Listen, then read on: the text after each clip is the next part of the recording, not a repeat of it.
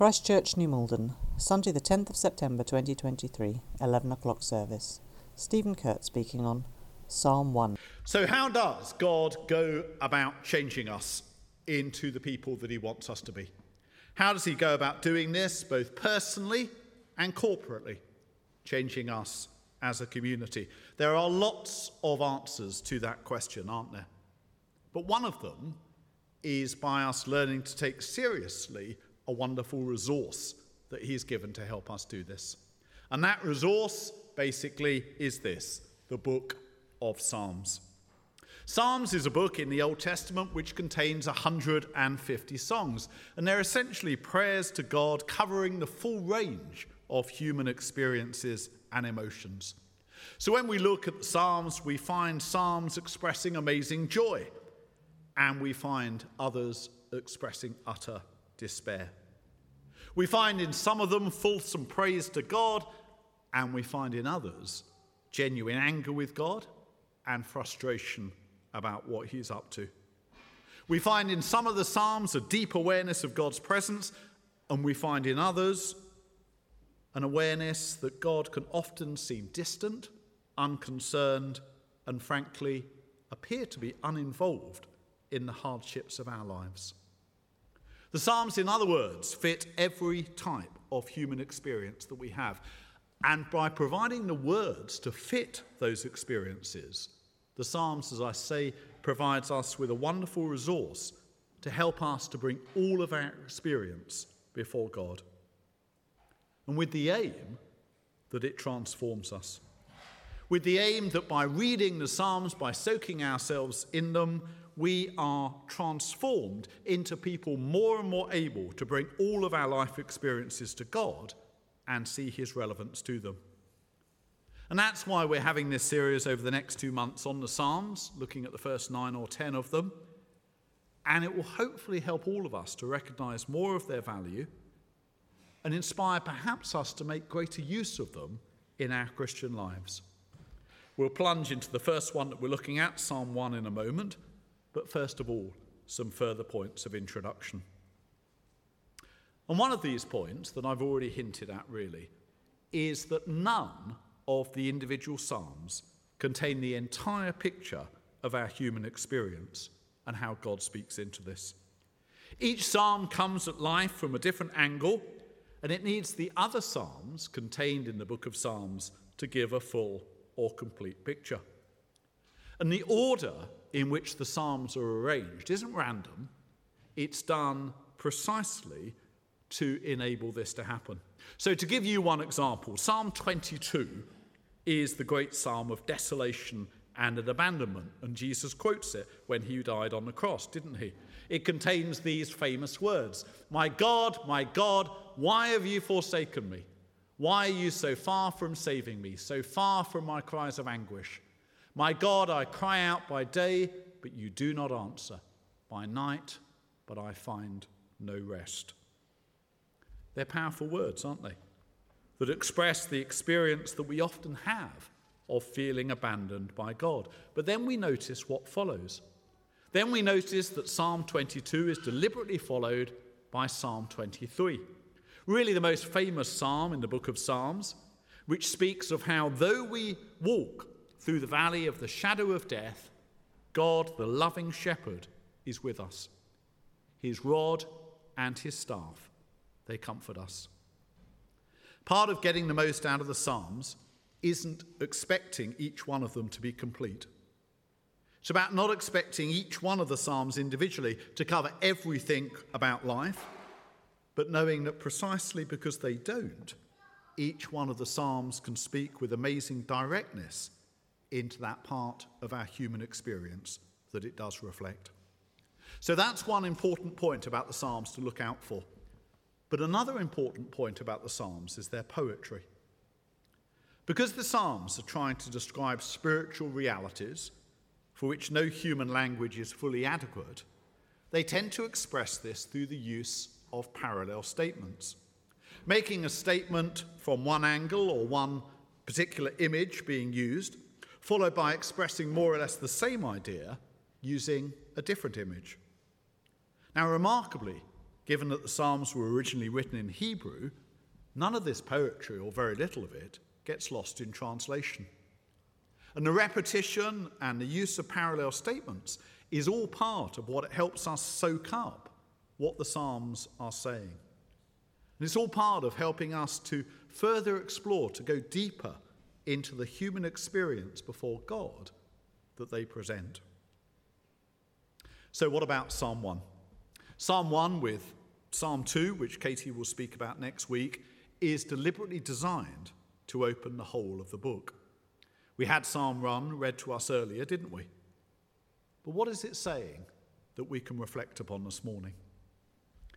Well, with wonderful clarity, Psalm 1 basically presents the choice that we have about how to live, and the contentment or the blessing that comes when we choose the right way.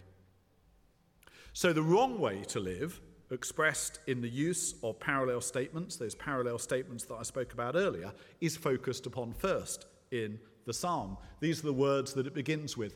Blessed is the one who does not walk in step with the wicked, or stand in the way of sinners, or sit in the company of mockers. What we're seeing here is three poetic ways of describing the process of someone tuning in to godless ways of living through basically assimilating with those who live this way.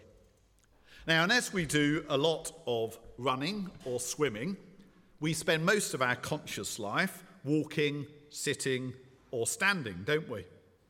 And the psalm is using this mixture of images to get us to think about those people whom in the majority of our conscious lives are influencing us. And having it expressed with this mixture of images, it helps us to see more clearly than we would otherwise the constant pressure that's upon us, the constant pressure to live in a way that falls short of God's will for our lives. Because the truth is that every time we switch on our TVs, every time we consume every bit of advertising that exists, pretty much any time when we engage with the world around us, we're bombarded with messages that the best and most fulfilling way to live is one that basically puts God out of the picture. Life is all about, these messages tell us, the acquisition of things. It's all about self-discovery. It's about self-fulfillment. It's about basically grabbing the right to be happy whenever it presents itself. They're just some of the messages given to us by the surrounding culture. And part of the point of Psalm 1 is that those messages are really strong because they're so established.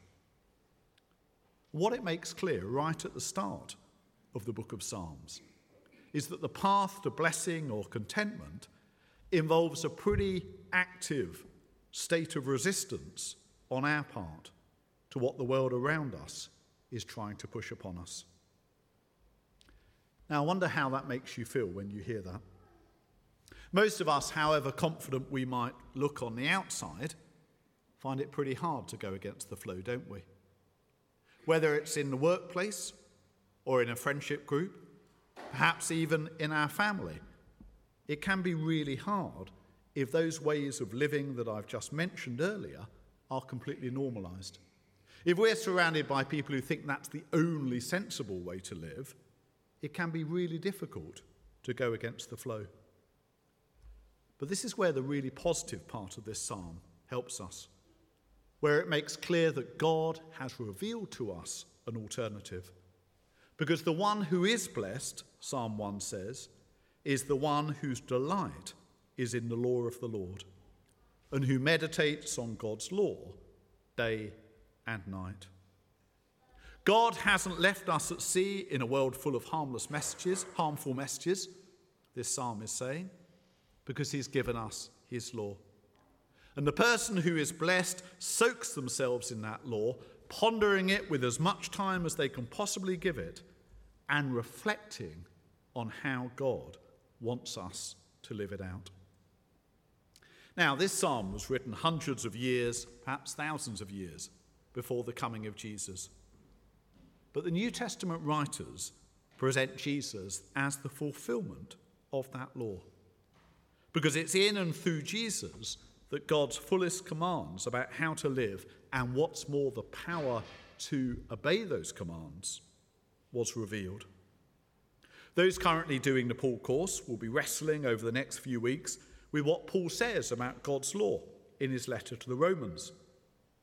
But in that passage from Matthew's Gospel that we heard earlier, we saw Jesus saying that he came to fulfill the law and the prophets, and urging people to both practice and teach his commandments. And it's as a result of basing our lives on God's law, this psalm says, that we become like this image. We become, the psalm says, like a tree planted by streams of water.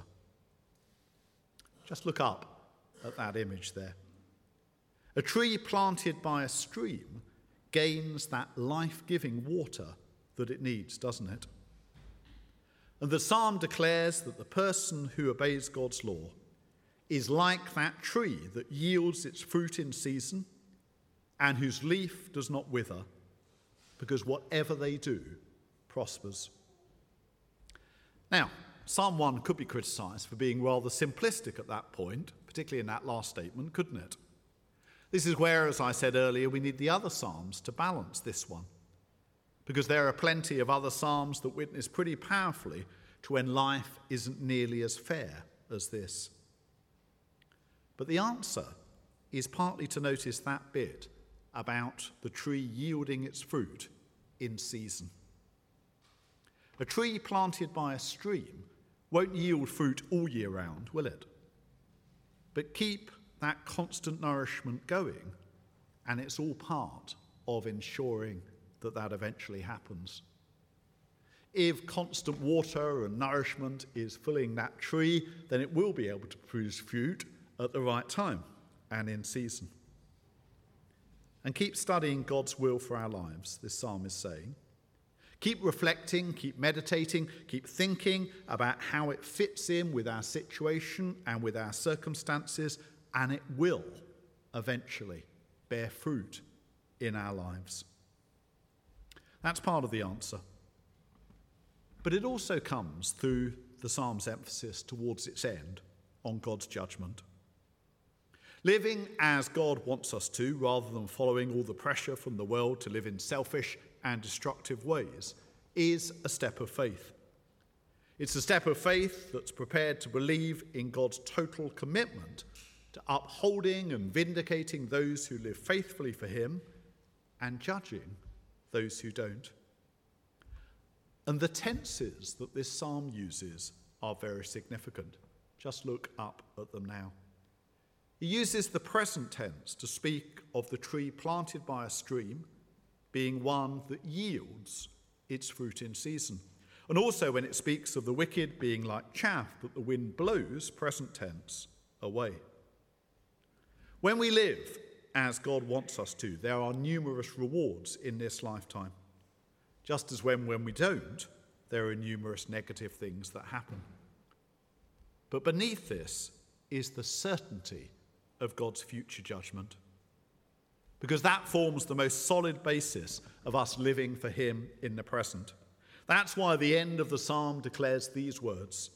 Therefore, it says, the wicked will not stand in the judgment, nor sinners in the assembly of the righteous. For the Lord watches over the way of the righteous, but the way of the wicked leads to destruction. So this psalm is essentially about two ways to live and their destiny. It's honest about the amount of peer pressure that's around to live in a manner very differently to God's will, but it also paints a wonderful picture of the goodness, the nourishment, the ultimate vindication and reward that will come if our lives are built around seeking to discern and then live out God's will. And it's worth us thinking this morning about where the major application of this might lie in our lives at the moment. Is there a situation at work, perhaps to do with work, perhaps to do with the treatment of someone at work, where we're under pressure to go along with something that we know isn't right? and where we know God wants us to walk down a different path. Or perhaps it's a situation closer to home. Many of us here are retired. Is there a situation involving our friends or even our family where we're facing the temptation to go along with something that we know isn't right? Or is it a pressure coming more internally from us? Has someone behaved in a certain way and we're full of annoyance and frustration and anger with them, and we don't particularly want to listen to what God has got to say about it? The answer, according to this psalm, is to seek to try and work hard at discerning what God's word is actually saying about this. That will be the appropriate response. Now, there are many ways of going about that. We can seek specific answers about the Bible from the internet. If you've got access to the internet, it's actually pretty good at that. You can Google things like, what does the Bible say about such and such? And pretty much really good answers will come back. That is a rather sort of emergency or instant response that sometimes we can do much worse than follow. But the way that the Bible works best is when we're approaching it like eating food regularly and drink regularly. When we're regularly reading, studying, and thinking about the Bible, usually with others, in discussion and prayer. Because it's then that we're being like that healthy tree next to a stream, taking in water through its roots to remain healthy and in time bear fruit. There are various ways that we can do that. I've mentioned Sunday School for Grown-Ups starts up again this evening. Do come along if you'd like to be part of that. It will be great to see you there. We also have home groups that meet regularly during the week, groups of people between 8 and 12 people, most obviously, who meet together to study the Bible together, to pray for one another, to support one another. And very often when people's Christian faith grows, it's because they've been part of a home group. We've also got Connections, our Bible study group for women that meets every other week on a Wednesday. There's other groups as well, and we can always start new groups. Do talk to me if you're interested in any of those groups and putting down deeper roots into the God who's not only promised that he watches over the way or the path of the righteous, but has provided the means for us to grow in relationship with him, the means for us to study, meditate upon, and put into practice his will for our lives.